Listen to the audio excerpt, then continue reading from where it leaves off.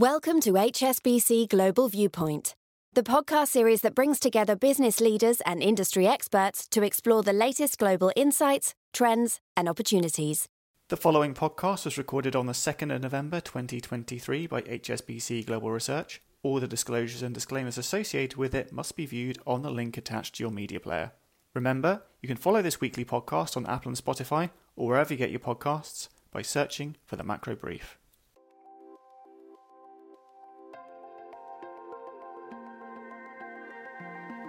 Hello and welcome to the Macro Brief, which today comes to you from New York. I'm your host, Aline Van Dyne. I'm Global Managing Editor, and I'm here with Samantha Ho, our Senior Clean Tech Analyst. Today we are discussing a rapidly changing sector that will likely impact our listeners in one way or another, but remains shrouded in mystery for many, and that is hydrogen.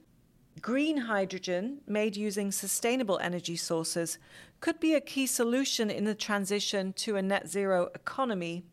And the US has big ambitions to lead the world in turning that promise into a commercial reality. Now, $8 billion in federal stimulus could be unlocked over the next 3 years to support hydrogen projects. So is the hype around hydrogen justified?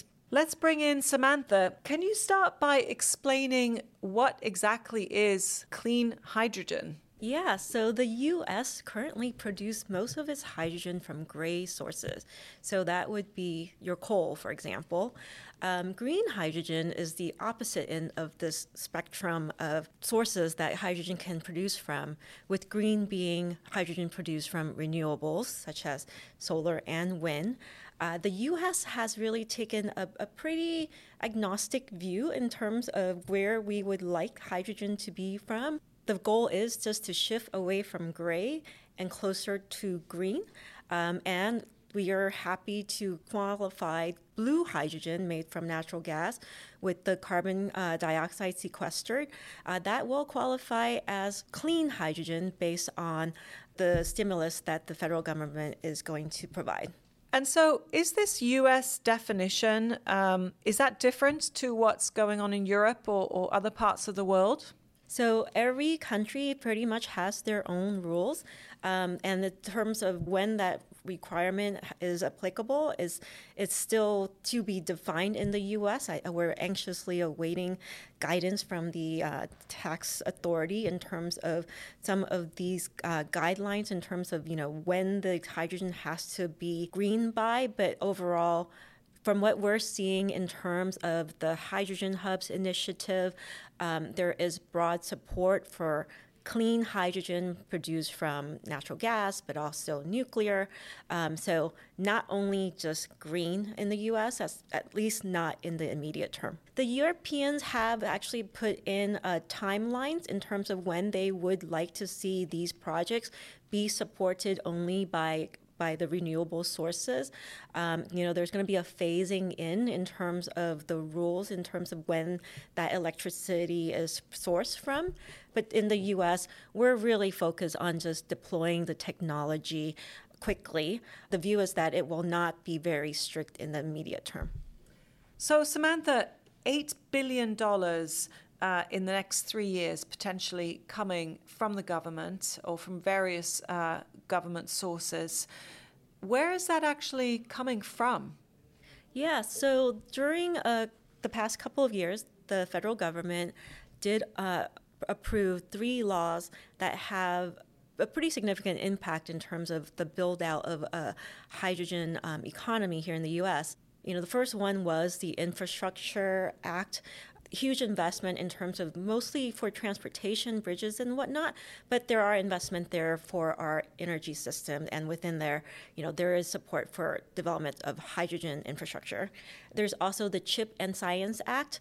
That is really thinking long-term into investments in new technologies that are just not at all tested or commercial. And the thing is, these 2 acts really had broad bipartisan support.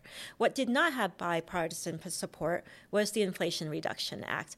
That was very party line. So it's going to be a target in terms of just the natural campaign cycles and the election cycle. And you'll see it brought up But I think the thing to keep in mind about the Inflation Reduction Act is it actually addressed a lot of different technologies, and it was very powerful in terms of, the support there is in tax credits. It's not government grants, but tax credits, and it's not capped. One thing also to note, Aline, is that this is just the federal piece of the spending. Even without the federal piece, there's a lot of state and local support for hydrogen as well.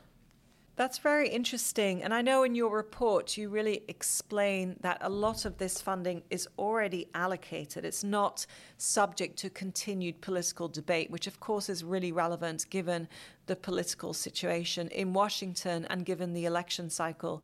Let's just talk about how much will actually be produced. Now, in your report, you say that currently globally, 1 million metric tons of clean hydrogen is being produced.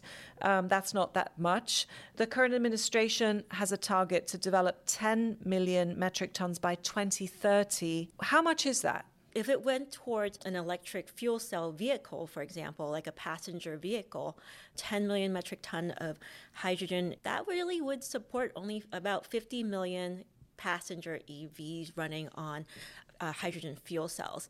If you think about the amount of clean hydrogen that's produced currently, that's 1 million metric ton out of 40 globally. So not a lot at all. And in the US, it's basically 0 out of 10. The US is currently using hydrogen that is produced from mostly gray sources, so your coal, but then also some gas.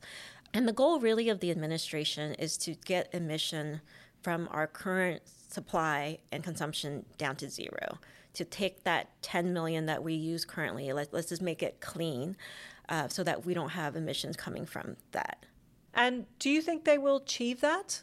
I think we'll get close. I think one of the beautiful things about hydrogen is that it's a highly captive market. You have large industrial players that are actually producing it on site for consumption on site. So a highly captive market where the players have an incentive to actually transition. Think of all the companies that have set their own net zero emission target. This would go a long way in terms of achieving it. So I think it makes a lot of sense in the U.S. We're not looking for the commercial or consumer market to come in here and drive the demand for hydrogen. It's really targeted towards large-scale, hard to decarbonize type of industries. And I think there's just a lot of advantages that the U.S. have that we will get close to the target. And what about other uses? For example, electric vehicles.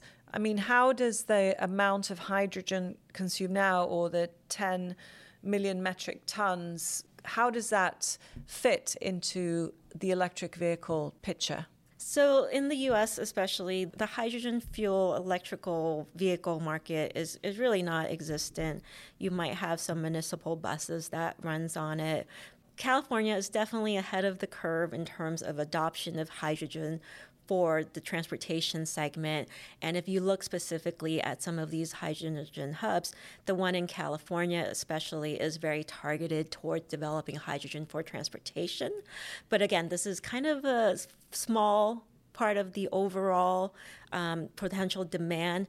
And if you look at the trajectory of just that 10 million tons, we're really not expecting much of that to be driven by transportation. Longer term, yes, maybe we'll get a bigger slice of the pie for transportation, but it's definitely not the focus right now. Okay, well, Samantha, thank you for explaining all that. It's definitely an area that will continue to grow by the sounds of it. Thank you so much. Thanks, Aline. Before we go, a few more things to highlight. The Federal Reserve kept rates on hold at the latest meeting on Wednesday, and Ryan Wang, our U.S. economist, expects rates to stay at the current 5.25 to 5.5% range until the middle of next year. He sees a gradual policy loosening beginning in the third quarter of 2024.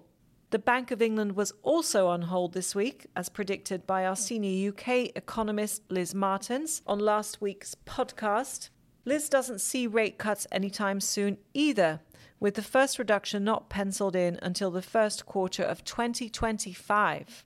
And if you'd like to know more about the UK, we're holding our State of Play seminar in London on the 16th of November.